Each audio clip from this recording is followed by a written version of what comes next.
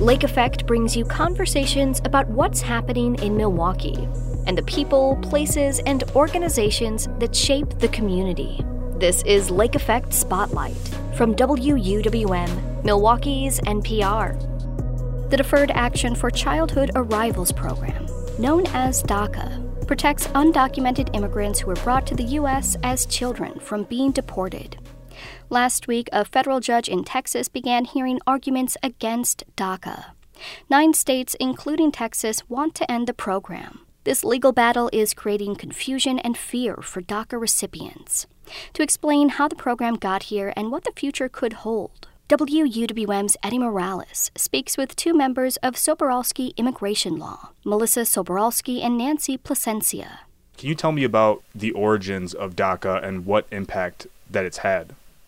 Sure. So it began with the Obama administration. It was an executive order brought about by his administration in response to the Dreamer movement, which had been working towards this goal for almost a decade before that. When he finally passed it, it was in mid-2012, and then finally enacted and put into play, so to speak, in September, August of 2012, later that year.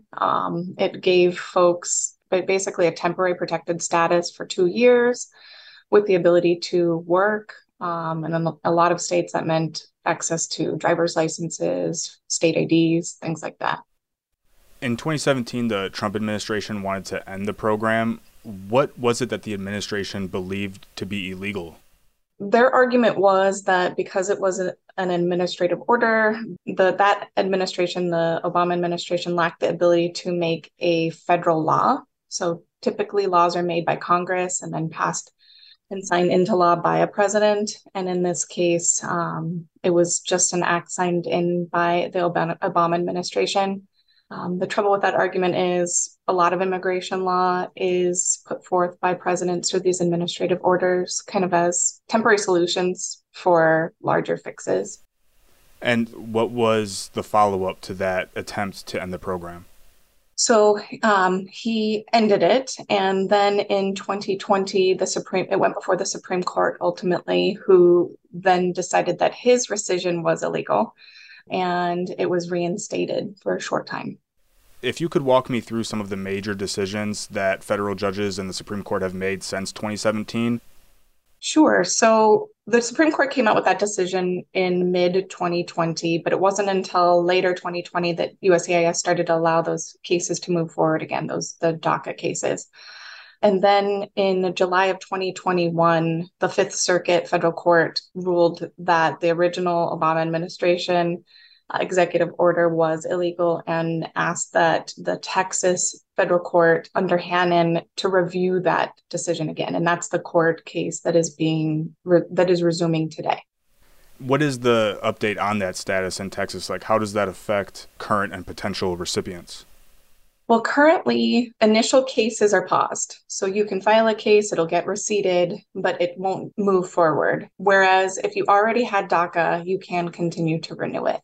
Today's decision and any decision that could come forward, so the court case that's resuming today, it could result in the cases continuing. It could result in DACA ending, renewals ending until it ultimately goes before the Supreme Court.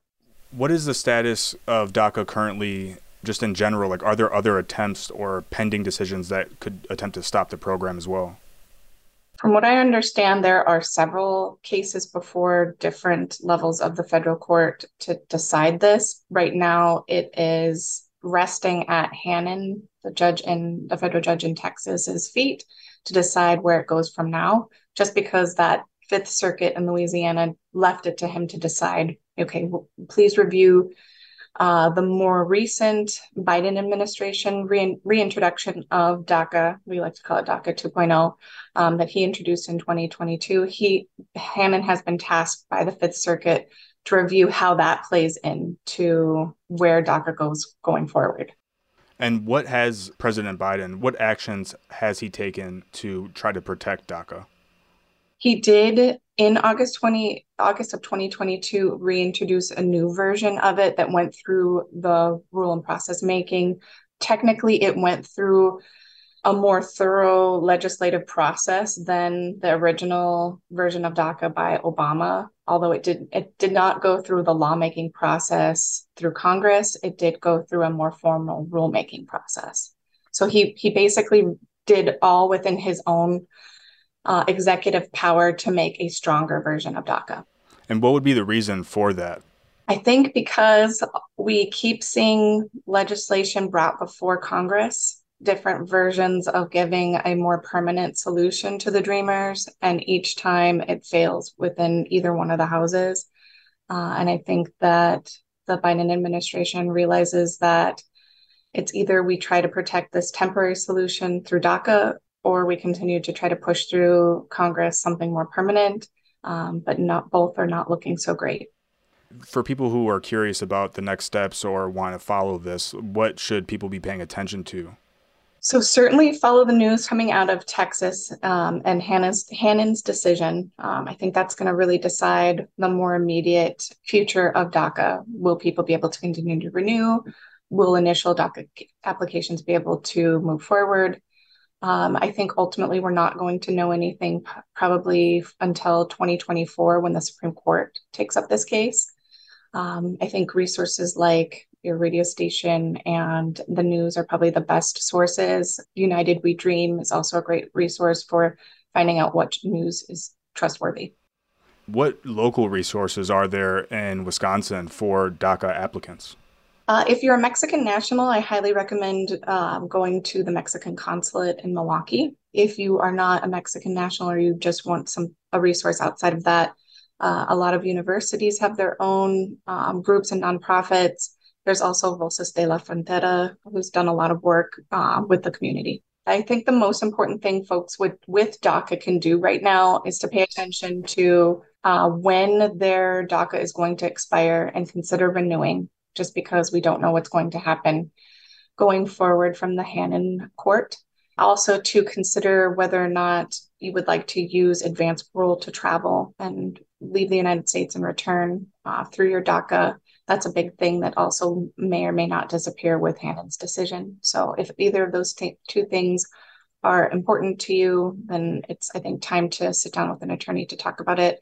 I also think sitting down with an attorney to talk about other options more long-term, either through your employer, through your family, but now is kind of the time to think about those things as well.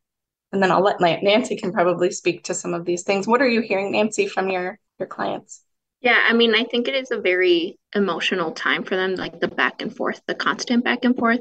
Like I've had a few clients today renewing their DACA and like telling them this news that they just kind of have to wait and all they can do is really renew right now. It's unfortunate to see like their faces kind of like shut down a bit and you want to help more, but this is like the only thing you can do is renew your DACA and just like hope for the best and just keep looking at that work permit to see when it does expire so you're not out of that window of and can't renew anymore. What else do you see with clients and what do you try to advise them as they're kind of dealing with this and it's affecting their personal lives? It's hard because a lot of them like rely on this work permit for jobs. And then not only does it affect them, but a lot of them have family members and one person in the household that doesn't have a job affects an entire family. So it's kind of like you see the problem, but the only thing you can do is renew.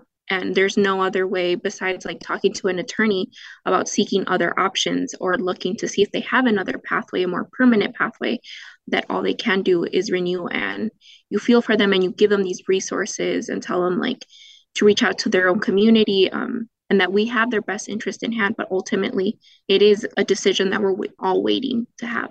Is there anything else that either of you would like to add? I would implore employers as well to consider the impact that this is going to have to the extent that there is more that they can do for those that they employ, to reach out to employment-based immigration attorneys to see what alternatives there are to keeping those on staff that are documented, just because we have all greatly benefited as communities, as employers, from having these bright young people be part of our staffs and our communities. And the only way we're going to be able to continue to do that if DACA disappears is to find other solutions for them. is there anything that either of you could speak to as just what DACA has allowed people to do and what the program kind of means for society and for our community? I mean, some of my favorite documented clients, they're incredible. Some of them are stay-at-home moms, and like Nancy mentioned, they need driver's licenses to get around to take their kids to school. They are nurses, future doctors, and I'm getting kind of choked up here, but they served us during the pandemic, and they were here for us, and I think we should try to do what we can do, for them equally. Well, thank you both so much, Melissa and Nancy. I really appreciate it. Thanks for the opportunity. Melissa Soboralski is a managing attorney, and Nancy Plasencia is a paralegal at Soboralski Immigration Law in West Dallas. You can find more interviews like this one by visiting wuwm.com/Lake Effect. And while you're there, subscribe to the Lake Effect Spotlight podcast.